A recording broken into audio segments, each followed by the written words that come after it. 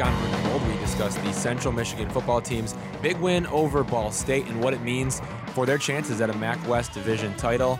We also touch on the volleyball team as they are headed to the MAC tournament. What are their chances there? We'll see.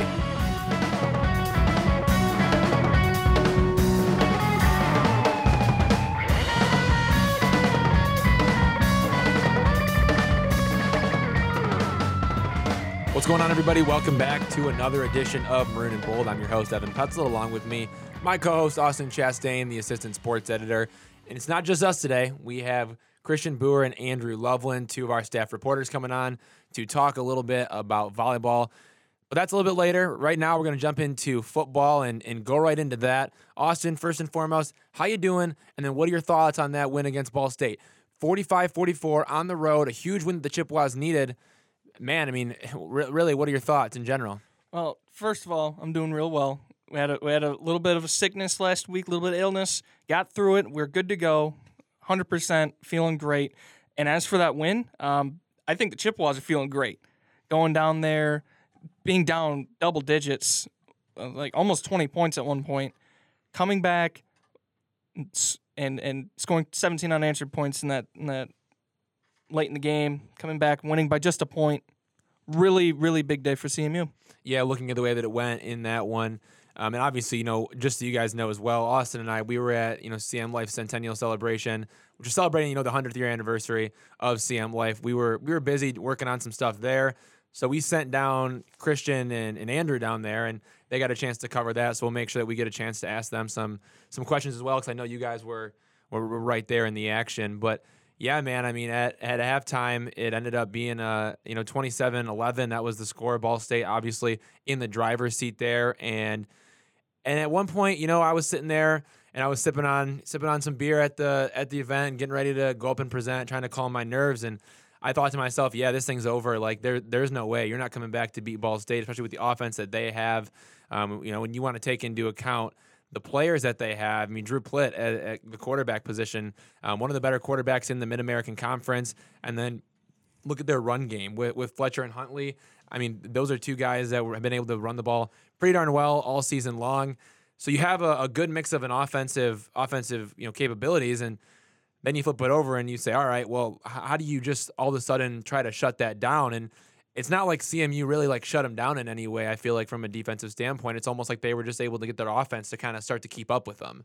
Because I mean, like I said, the final score was 45-44, and at halftime, it was just 27-11. So it's not like they shut them down on defense or were able to rally off a bunch of points.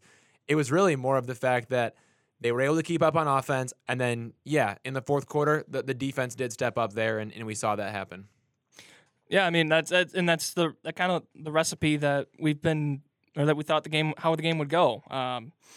Not quite to that degree, not falling behind a ton and then having to make a huge comeback, but we figured whichever defense would fold first was going to win that game, and it looked like, just watching and following along with the guys on Twitter, that the Ball State defense folded first, and I guess folded later than CMU's did, because CMU's defense obviously didn't play well in that first half, but then it was able to make some adjustments, come back, kind of like you were saying, and really right the ship. And then the Ball State offense just it kind of not necessarily fell apart, but it just didn't do what it was doing in the first half. And CMU also made some adjustments in the offensively and was able to come back and take care of business.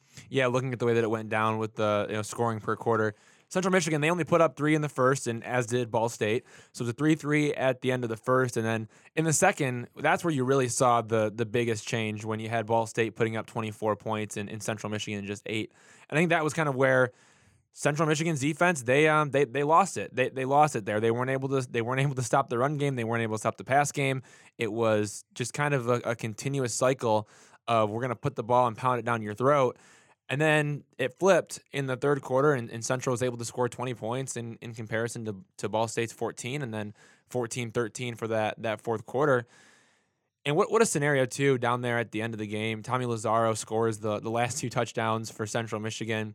5-yard carry with 13:10 left, and then just over a minute left, actually, 1 second over a minute left. He scores from 2 yards out to give him a 1 point lead, and then the defense steps up and Troy Brown gets an interception. And I guess when you look at the overall of this game and kind of what we talked about coming in with both teams being so good in a MAC West division, that's just really interesting because it seems like there's not really like an outlier, from a top perspective. I mean, yes, there are at the bottom, but at the top, though, I mean, you have 3-4 teams that you could say, yeah, I mean, those are teams that could probably play in the MAC title game, or you want to play all these teams once and it's a toss up every time. That's kind of how it's been in the West Division. So we didn't really know what to expect coming out of this one, but I think more than anything, I think you saw a team that was willing to be resilient, willing to not back down, willing to stick with it. And I found that to be something that was really impressive. And that's the first time that we've really seen that from CMU this year, coming back from being down by as much as they were and making that comeback and rallying together. I thought that was outstanding to see. Also, listen, guys, Quentin Dormady, okay, yeah, he throws for 356 yards, and you look at that and say, oh, wow, impressive. He didn't throw for a touchdown. Every score from the Chippewas was on the ground, and I think that's a true testament to the offensive line. And the fact that Dormady was still able to go 27 of 38, that says a lot about the protection as well. But look, I mean, really, though, he moved it on the field, and then it was either Jonathan Ward or Tommy Lazaro finishing the job. Ward had 4 touchdowns, and Lazaro had 2. So when you look at it from that angle, this was also the first game where CMU didn't really have to have a mixed offense in terms of how they score. It was all dominated by the run game, whereas when you look at it from a yardage standpoint, the passing game obviously outweighed the run game with Ward only having 105 yards and Kobe Lewis only having 37. But it's not like you need those deep balls to win the game. I mean, you were able to move the ball down the field consistently, and then you were able to give it to your running backs close to the goal line and pound it in. Ward's long was 17. He it wasn't like he had one of those breakaway touchdowns where he goes nuts. Right. I think that says a lot about the offense. Trusting your quarterback to move you down the field, get you in scoring position, hand it off to the running back, trust him to take care of the ball, and they punch it in. And that's how you should be able to play. And I think that was huge for me to see and for me to understand. What are your thoughts on that before I flip it to these guys? Well, sure. And another thing on Dormady, I mean, he hit 7 different guys in terms of receivers. So that this offense has made so many great strides from that season opener against Albany. And like you were saying, Evan, if this team, say even last year, even the beginning of this year, was down by that many, you was seeing it fold. There was no way that they were going to come back, but it was really impressive how the team was able to come back and like you say, move the ball with authority, and then just give it to the guy that can score and is able to take care of it and go punch it in. So yeah, man, this offense has made quite a few strides, and it's been rather impressive, if I may say. Now I have to ask Christian. I got to ask you kind of your thoughts on what Central Michigan was able to do. First question, obviously, I want you to kind of give me a look at your thoughts throughout the game, right? So was there ever a point in the game where you were like, okay, yeah, this thing's over? And then if so, when did you feel the momentum kind of start to shift back into Central Michigan's direction? And that's kind of the first question. So when did that momentum shift back? And then obviously looking too at just the fact that, how big of a win this was, what were the emotions like? What were the reactions like? Yeah, obviously Central Michigan turned the ball over on 3 consecutive possessions, at the start of that second quarter, and allowed Ball State to get out to a 20-3 lead. And then I think the momentum didn't necessarily start to shift with Central Michigan's first touchdown drive, that ended with the 1-yard run by Ward. But you kind of got that feeling like, okay, maybe this is going to turn into a little bit of a shootout. And then, I was up in the press box, and they went down and scored and went for 2, made it 20-11. And Andy and I were kind of looking at each other like, why did they go for 2? And obviously it paid off, with a 1-point victory. And then I went to the bathroom, and by the time I got back from the bathroom, it was 27-11. Ball State they went down and scored that fast, and that's what it ended up being in the locker room. But, right before the half, and many people don't really know about this, but Central Michigan got into scoring position and had a Hail Mary come up 1 yard short. Their offense was really, really moving the ball, and I think they figured it out right at the start of that second quarter, or at end of the second quarter, start of the third, rather. And I think that's when the momentum started to shift, and then they got back-to-back stops, and that's when they were able to go out and get this thing done. And really, too, looking at such a big win and what it meant for them to be able to secure this one, What were the emotions like after the game? I mean, what did you see on the field? And then what was the conversation with the coach and the players like? Yeah, just a super cool atmosphere. Khalil Pimpleton, Jonathan Ward, even Devontae Reed, they're all down there doing backflips, cartwheels, front handsprings. It was really cool to see emotion like that from players who I think were letting out some pent-up frustration, playing in such a big game. A couple guys got on sportsmanlike conducts during the game, which, I mean, you don't really ever endorse that, but it showed that they were playing with heart and fight, and I think at the end of the game, everybody was going crazy. And it just goes to show how big of a win this is to not just the players, but even the fans. Andy and I were coming back from the presser with McElwain, Troy Brown, and Dormady, and people are hailing us, and we're just reporters. I mean, the Central Michigan faithful all gathered by the locker room. Everybody's cheering, yelling. This was an important win, not just for players, but for fans too. And Andrew, obviously, too, looking at the fact that it was such a big game, like we've mentioned, now so many times. I guess kind of like looking back on it, if there was a negative that you could take from it or something that they need to work on going forward, what would that be? And then kind of my second part of that question as well, what all did McElwain have to say? What did Dormady say? What did Troy Brown say? I mean, what were those conversations like in the press conference? Yeah, so I think the biggest thing was they still turned the ball over 3 times. And I won't say they got lucky because they played good defense, they played good offense in the second half and got back. But against, a different team, you're not going to be able to turn the ball over 3 or 4 times and still have a chance. Like, not every game's going to be like that. So if they want to win the MAC, if they get to that point, you can't start off that slow. And I think the feeling after the game was just a little bit of relief. They were, overjoyed, obviously, to get the victory, but I think they knew that that wasn't as clean as it looked. McElwain was kind of going deeper than the stats because we asked him a couple of questions about, the offensive line only allowed 1 sack and different things like that. And he was kind of like, yeah, we played all right. The offensive line played all right, but they kind of controlled us on both lines for, the first half. And so I think McElwain was happy with the win, but in some ways he really was disappointed with the way the first 2 quarters went. Mm-hmm. Anything that like Troy Brown or Quentin Dormady said that jumped out to you? Yeah, so Troy Brown, the biggest thing he said is just once the offense started to pick up and was able to score points in the second half, the defense kind of turned to each other, and the leaders of the defense were like, okay, we need to do our part in this to make this worth it, because it doesn't matter if the offense scores 30 points if we can't make any defensive stops. Well, yeah, I guess that does make a lot of sense. And when you look at it from that perspective, that's how it is. And I guess from your perspective as well, from what you saw, what were the emotions like that you saw? I know probably some of the same, but what was that like, and what was that atmosphere like? And I guess, does that give them momentum going forward? Just what they were able to experience and feel? Yeah, so I think, one, it was just a different game than they've ever played so far this season. They haven't really been that far behind and then come back like that. And they really, so obviously players were overjoyed, and I think part of that was just they were picked last. Mm-hmm. And McElwain said it multiple times this season, they were picked last in the division. No one thought they'd get this far. So to get to 7 wins and enter the final game of the season with an opportunity to represent the MAC West, I think that team's they've worked really hard to get to that point. And you could tell, from talking to Dormady, who's only been here, this will be his only year here, mm-hmm. but he was still really proud with the work they'd put in. And McElwain he couldn't credit his team, their effort enough in that game, I guess. And I got to ask you, Christian, as we're kind of looking at it, and to wrap up, you guys talking a little bit about the game, Ring of Fire. Tell me tell me what that's all about, because I need to know. Yeah, and that was a pretty cool story that Troy Brown shared with us.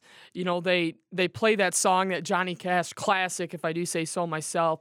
They played at the end of every workout. It's the last workout, their last session in practice, the last quarter. It's been played before the start of the 4th at every home game this year, and I don't think a whole lot of people noticed that. I personally did not, but it's their symbolism, it's the 4th quarter's a grind. It's a ring of fire, and they just push through it.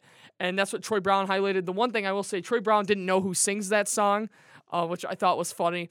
And then McElwain even backed it up. He said, it's real. The ring of fire, the 4th quarter, you just got to push through it, And he said, I don't know if there's any truth to this statement, but he said that the players were playing it in their heads, on that last offensive drive. And I don't really know if that's the case. We'd have to talk to some of the players about that. But I think it's something that the team as a whole has embraced, that 4th quarter is a grind. It's a ring of fire. And if you get through it, then you're going to be successful. Ring of Fire. I like it. Austin, bringing you back here. Thanks for letting these guys jump on, by the way. Of course, They do good work. Oh, these guys are the best. I know. I love that ring of fire. I know. That was a cool story. Good story. But anyway, no, I mean, looking at what this means for Chippewas now, obviously 7-4, 5-2 in the conference. You wrote a little story about some of the implications, and really the main one, and the only one that you really care about at this point is it's all about Western Michigan. It is all about Western Michigan. They got to lose, and they got to lose on the road to Northern Illinois. What did you kind of write about? Tell me a little bit about what you know about the scenarios and what's at stake here for the Chippewas. Okay, I see it. We're going back to the Austin metaphor, and I see this whole thing like a lottery ticket, okay? I see it like, like playing the Powerball or Club Keno at your favorite bar or restaurant. And I see it as Central Michigan needs to hit 3 numbers in this last little scenario here. The first number is beating Ball State. And Chippewas did that no problem. Well, what problem? But we get it. Chippewas did that. They need to hit the second number is beating Toledo. Chippewas are 5-0 at home, play much better than they do it on the road. The last number, like you said, is completely out of CMU's control, and that's a Western Michigan loss on the road at Northern Illinois next, I think, Wednesday night. Western Michigan is 1-4 on the road, and they were able to escape Ohio with an overtime victory when the Bobcats didn't key on Levante Bellamy. Either he's way too dominant or the Bobcats just didn't pay attention or something. It was a weird overtime as Western took over on offense. So anyway, this third number that Central Michigan needs to hit, when Central goes to play its season finale against Toledo, November 29th at home, which we found out today is going to be a noon game, they will know whether or not they have a chance to win the MAC West, depending on what Western does that Wednesday prior. That Tuesday prior. You'll figure it out. You will know whether you're playing for a MAC West championship or not when you go to play Toledo. So that's pretty much all that I know about it, really. Is you have to beat Toledo, and you have to hope to God that Western loses to Northern Illinois, which is entirely possibility. Northern Illinois is not a slouch, and they're playing for bowl eligibility as well. So should the Huskies beat Western, not only would it set up a chance for Central to win the MAC West, but it'd also give the Huskies bowl eligibility. Their 6th win. Yeah, look, I mean, Northern Illinois, it's like you said, they are no slouch. They did beat Ohio. They lost to Ball State by 7. They beat Akron like everybody else has. And obviously they lost to Central, but they bounced back and they beat Toledo. I mean, really. And then they have a tune-up game before Western against Eastern, which is going to be a big game as well. That's going to be a tough one for them. So when you're looking at having, Eastern, Western in back-to-back weeks, both those games are going to be on Tuesdays. It kind of provides you with a little bit of momentum going into that last game of the season. And then you have to remember, too, I mean, Northern Illinois, they're 2-1 at home, but these Broncos on the road, 1-4, that kind of causes you a little bit of concern. Granted, I don't think Western loses that game. I really don't. I think they're going to get the win. But, again, it's a road game, so I think it'll be a much closer contest. And at the same time, as good as Western has been with their offense, you mentioned Bellamy already, but I mean, obviously like Wasink too, and Giovanni Ricci, those guys can play ball, and then Justin Tranquil in the secondary on defense, he's a guy that is pretty darn good this year. So when you have that combination on paper, of course you're going to take Western all day, every day. But you have to remember they are going on the road, and it's going to be a game where it's going to be a high pressure situation. They control their own destiny. And in a way, when you control your own destiny like that, it's almost like there is a little bit of extra pressure, right? Yeah. Because, I mean, that you can't lose. You can't slip up. Otherwise, Central might come back and bite you in the butt. Whereas the Chippewas are just kind of waiting to see. Maybe that's a little bit different. I mean, I don't know your thoughts on that from a psychological standpoint. But still, it's definitely something to keep an eye on. And then, obviously, we know about what Northern Illinois brings to the table with Ross Bowers at quarterback and his ability to throw the ball around the field. Over 2,000 passing yards and 7 touchdowns to his 8 interceptions. And then the big name is obviously Trey Harbison, excuse me. A guy that's just under 900 yards on the ground, 899, 8 touchdowns, 200 carries. He's their workhorse in that offense. And then from a receiver standpoint, multiple guys with more than one touchdown. And you got to watch out for a bunch of weapons in the receiving game. So they can throw the ball around a little bit, and they can do damage. And also, too, I think you have to remember that Northern Illinois is a team that they were able to hang with some programs early. They lost to Utah on September 7th, 35-17. And I guess against Nebraska, they struggle more than they would have liked to, but they lost that one 44-8. But then they played Vanderbilt, an SEC school. I know they're not a big SEC school, but still, they only lost 24-18. They played a lot of close games this year, and they've been able to hang with teams till the very end. Even that game against Utah, even though they lost 35-17, it was closer than that down the stretch. So, I don't know. I mean, what's your thoughts on what's going to happen, and where do you think Central Michigan's going to end up when the season concludes? I'll start with, I think Central's going to end up second in the West. I think Western goes on the road and beats Northern Illinois. We agree, I think, on that one. So yeah, I think Western ends up the MAC West champions, and Central is going to come up just short, finish second place. But I think they do go out. No matter how it shakes out, I think Central will go out and beat Toledo. But we'll talk about that next week. Ultimately, it turns out to be a pretty good year for CMU, and not what many people thought at all.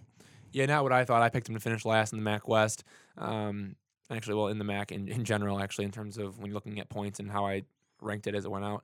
But yeah, I don't think they make the MAC championship game. Obviously, it'd be fun to go on Ford Field and get a chance to cover that. I don't think it happens, just based off the fact that I think Western gets it done on the road. But we'll see. We'll see. Time will tell on that one. And then even if that does happen, you have to remember, guys, Central still has to beat Toledo. I think that's all for football that we have. I don't know if you have any other final comments, but I don't think so. All right. Well, I think that's it for us. We're going to flip it over to Christian Boer and Andy Loveland, bring it back to those guys again. They're going to talk volleyball. They're headed down to the MAC tournament. They want to chat a little bit about how they feel about Central Michigan's chances, so we'll jump on right over to them. Christian, first question, man. What are your thoughts on this MAC tournament, and how did the Chippewas come in, and all that kind of other jazz? What's there to expect? Yeah, they're 21-7 on the season, 11-5 within the Mid-American Conference. They started out really, really well within conference. They were on a 12-game win streak. And then things kind of, I'm not going to say the wheels fell off, but, they come into the tournament having lost a handful of games. They got swept last weekend, and then this previous weekend they went 1-1, and they had a chance to win the MAC West outright. They couldn't pull it off. They lost in 4 sets to Ball State. But I would say this MAC tournament, this next weekend, offers them a chance at a clean slate. Their goals are still out there. They kind of had a rough patch, but there's nothing that they wanted to achieve that they can't still achieve. So, Andy, Christian just kind of gave us the laydown on the whole team here. So, and kind of coming into the tournament. So, if you could, what is there to expect from the tournament itself?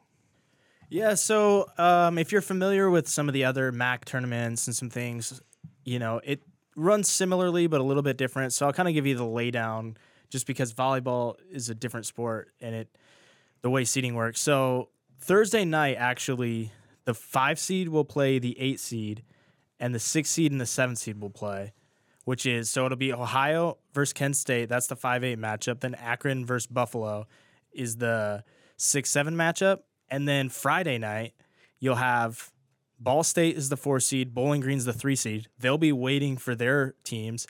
And then Saturday, actually, is where Central, who's the 2nd seed, and Miami, who's the 1 seed, will play their first action of the tournament.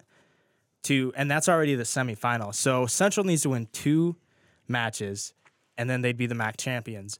But looking at their side of the bracket, they've got Bowling Green, Akron, and Buffalo. They beat Akron 3-0. They beat Buffalo 3-0. And at the time, Akron was top of the East Division. So when they played, it was kind of billed as the number 1 versus number 1 team in each division, kind of the battle for the number 1 spot, and they swept them. Buffalo's a different story. They come in the tournament as the 7th seed, but CMU had them at home, up 2-0, and and then Buffalo just came and kind of reverse swept them in that game. So that could be a challenge. I think what CMU has is they can beat any of the teams on their side of the bracket, and I think they'll likely get into the championship game and then have a rematch against Miami, who they lost to, but in 5 sets. So if I remember correctly, that was a fairly good matchup for them. So they have a legitimate shot at winning this thing, and their side of the bracket is, I think, kind of played towards them. And to use one of Golick's favorite kind of lines, to get to this point in the season, you have to have an entire season's worth of good games. So they're the 2 seed because of what they've done in the season. But to win the MAC tournament, you need one good weekend. And all he needs to do is get his team to have one good weekend. Yeah, that's correct. If you, like you said, they're 2 of the 3 teams on their half of the bracket. They're 2-1, and you can argue that they should even be 3-0, given how the Buffalo game turned out. And you mentioned Miami as well, and that was a game that they had all but locked up in the 4th set. They jumped out to a 7-point lead, and then they just couldn't close it. And as a result, they fell in 5. And I think that's one thing about volleyball is that the last set, if you go to 5, you play to 15 instead of 25. And so that's one of those things where you've got to come out hot. And they just couldn't do that, which is understandable. But, they've had a really good stretch at the beginning of the conference season. And I think, the wheels definitely didn't fall off, but I think things kind of just started to crumble a little bit towards the end of the year. And so, like I said, this is a chance for them to kind of prove to the Chippewa faithful who they were, and I think personally that this would be huge for the Chippewas if they're able to snare this MAC tournament, because this is something you haven't seen in a long time. Last year they were 7-21 instead of 21-7, and so the 180 in a literal sense of what Coach Golick has been able to do, I think, is really, really impressive. And this MAC tournament would be kind of the icing on the cake of what's turned out to be a pretty darn good season. Yeah, I want to say the last time they won the tournament was 2011, so it's been 8 years. I think part of their will underplay it a little bit just because for whatever reason, but they had a couple of injuries later on in the season, and I think that played into some of it. I mean, you're looking at volleyball, and if you don't necessarily understand all the rules, and all the formations and things, you might say, well, why can't you just insert a 6th player and be fine? But it was a different formation, and it allowed them to get different players in. So now, as far as we know, she played last weekend, Kendall Bray, and she'll most likely be able to play this weekend, barring any, re-injury or setbacks during practice. But I think that would be key. That's their normal formation. That's what they played for 3/4 of the season, and they'll have that back, and with a weekend to get that kind of under their feet. Yeah, they had a ton of success early in the season. And a major part of that was, like you said, Kendall. She allows them to have that wrinkle where they can go to a 6-2 and have 2 setters out there, which gives them another attacker. It gives an opportunity for somebody like Savannah Thompson to get more involved, or Kalina Smith to have more kills from the back row, simply because you've got another person setting them the ball. And the weekend they were without her, they went 0-2, without Kendall, I should say, and they were swept in consecutive sets in both of those games. And so I think Kendall gets another week of footing back within the offense, and I think they'll be in good shape. Looking at the matchups from a sense, what do you think personally is going to go down this weekend? Like I said, I think CMU and Miami meet 1 versus 2 in the championship. I think both teams are Miami is coming in more on a hot streak rather than, CMU kind of trying to get back to where they were. Ball State is another team that's on Miami's side of the bracket that's really hot right now. 6 wins in a row. And they're coming into this tournament ready to go, but they don't play again until Friday. So, that I don't know how, if you play Friday, Saturday, I don't know how that sets you up for Sunday necessarily. But so I think CMU's advantageous because they're actually the 2 seed. I think they would have been worse off had they been the 1 seed. But I largely expect them to be playing Miami on Sunday or Ball State and I honestly think the scarier matchup might be Ball State because they just lost to Ball State Saturday. And at that point, Ball State would be that'd be their 9th win or 8th win in a row. It'd be 8 wins to get there, and then going for 9. And I don't necessarily know if you want to play a team approaching double-digit wins in the final. Yeah, that's one thing that you'd really have to watch out for is, this Ball State team's obviously got a ton of confidence. They beat Central 3-1 in the final matchup of the season. Now, granted, the first two sets that were both taken by Ball State went to extras, so to speak, 26-24 and then 27-25. And so it wasn't necessarily a blowout by a statistical sense, but it's just one of those things where Central Michigan just didn't have it. And I think that's something that they need to figure out, and I think they will figure it out. In order for Central Michigan to win this Mid-American Conference, what players are going to have to step up? Who's going to be the difference maker? So I think you hit on it a little bit earlier.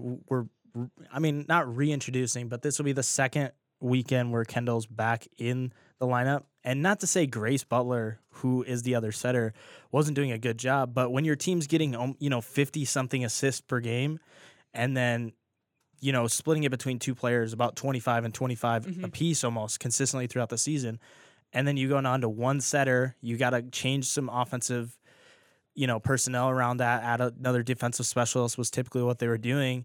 But then, there was a game, I think, where Grace Butler, in Kendall's absence, had 36 assists just by herself.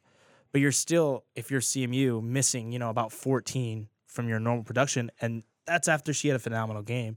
So I think Kendall and Grace working together is advantageous for the Chippewas because it allows some of those hitters, like you said, Savannah Thompson, Kalina Smith. You even get a player like Sierra Gray in there. Anna Erickson has been, heating up as her freshman season goes on.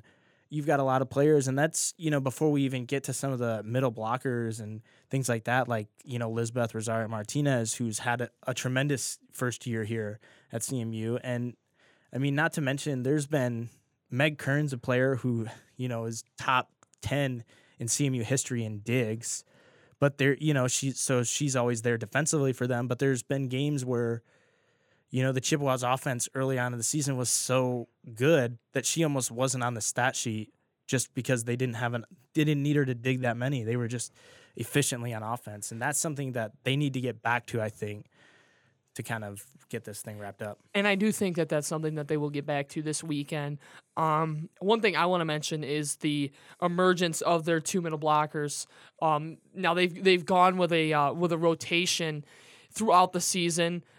Meg Syvertson is a name we've seen a lot, but the two that are kind of asserting themselves are, like you mentioned, Lisbeth Rosario Martinez and then Maddie Whitfield, the sophomore, who missed some time with injury in the non-conference portion of the season, but she's come back and she's starting to assert herself as a very, very good player, and she's just a sophomore, and so she's going to be key with this program for not only this MAC tournament, but for the next 2 years as well.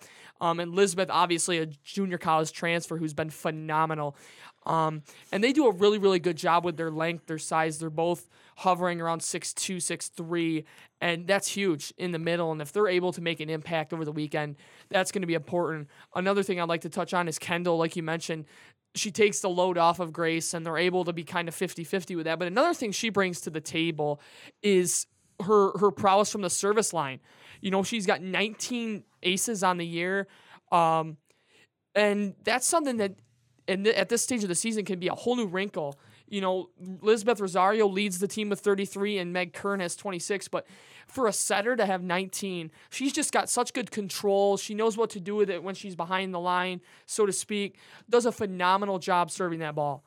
Absolutely, and I think Golick and his staff have done a good job of finding players who excel at their position, but also offer some other things. Because like you said, Kern's second on the team, but she's first on the team in digs. And then last weekend, we saw Savannah Thompson have a game where, typically outside hitter, you think kills, hitting percentage, all this, where maybe she wasn't where she wanted to be in that game from that perspective, but then she was second on the team in digs. So they've got a lot of different players that, if things break down and start going the wrong way, can step up and perform in other areas. That way you never have to say, okay, this person doesn't have it tonight, I've got to get them off the court. So, and just looking at this from a broader perspective, you've got Meg Kearns, a senior, and then from this year's team, that's really all you're losing going into the future. You've got, I think, Kalina Smith is a junior, and obviously Lisbeth is a junior. She'll have one more year left, but you've got a lot of players who are only in their sophomore year or freshman year, in the case of some of these players who are making impacts. that sets them up for not even just this weekend, but next year and the year beyond that. Yeah, and I think that's going to be big, and I think that's one of the reasons why you're going to want to stick around and follow this team, because they've certainly got a bright future. You know, you mentioned that some of them are even freshmen, especially Anna Erickson, who's starting to come around and become a very, very important piece of this offense. Another one that's played a lot is Casey Firestone, especially, you know, with Kendall's injury. She got a lot of time over the past weekend. She's going to be a name I think you're going to see maybe step in the role of Kern. Now, is she going to be as good as Megan Kern next year? I don't think so, just because, you know, she's a sophomore. She'll have some growing pains to get through, but I think once she gets older, she's going to be a very, very good player. But if you take a look at where this team's been, you know, you've had some players miss a bunch of time with injury. You know, like I mentioned, Maddie Whitfield, Savannah Thompson played one set in the non-conference portion of the year.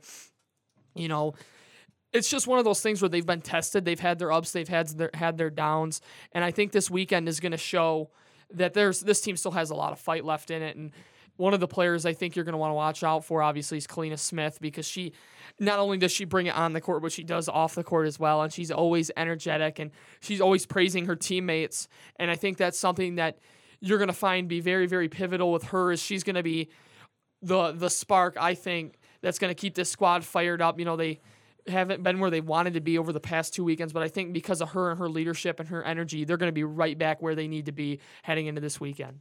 Yeah, I mean, they definitely play, just as in general, very team-oriented style of play. So hopefully they'll get the job done this weekend, and then, you know, next week we could be talking about NCAA tournament stuff. All right, boys. Thanks for coming on. We appreciate that, and we'll see you guys down there.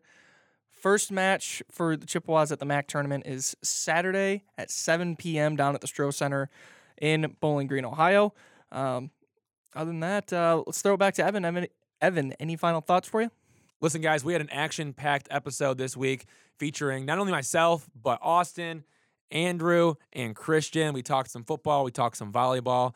And you know where to find us, cm-life.com. We'll take care of you guys all. Follow us all on Twitter. I'm not going to spit all the names at you, but you know where to find us if you do a little bit of digging. And we'll make sure we take care of you guys from this day forward. You guys take it easy. We'll be back with you next week. Thanks a ton.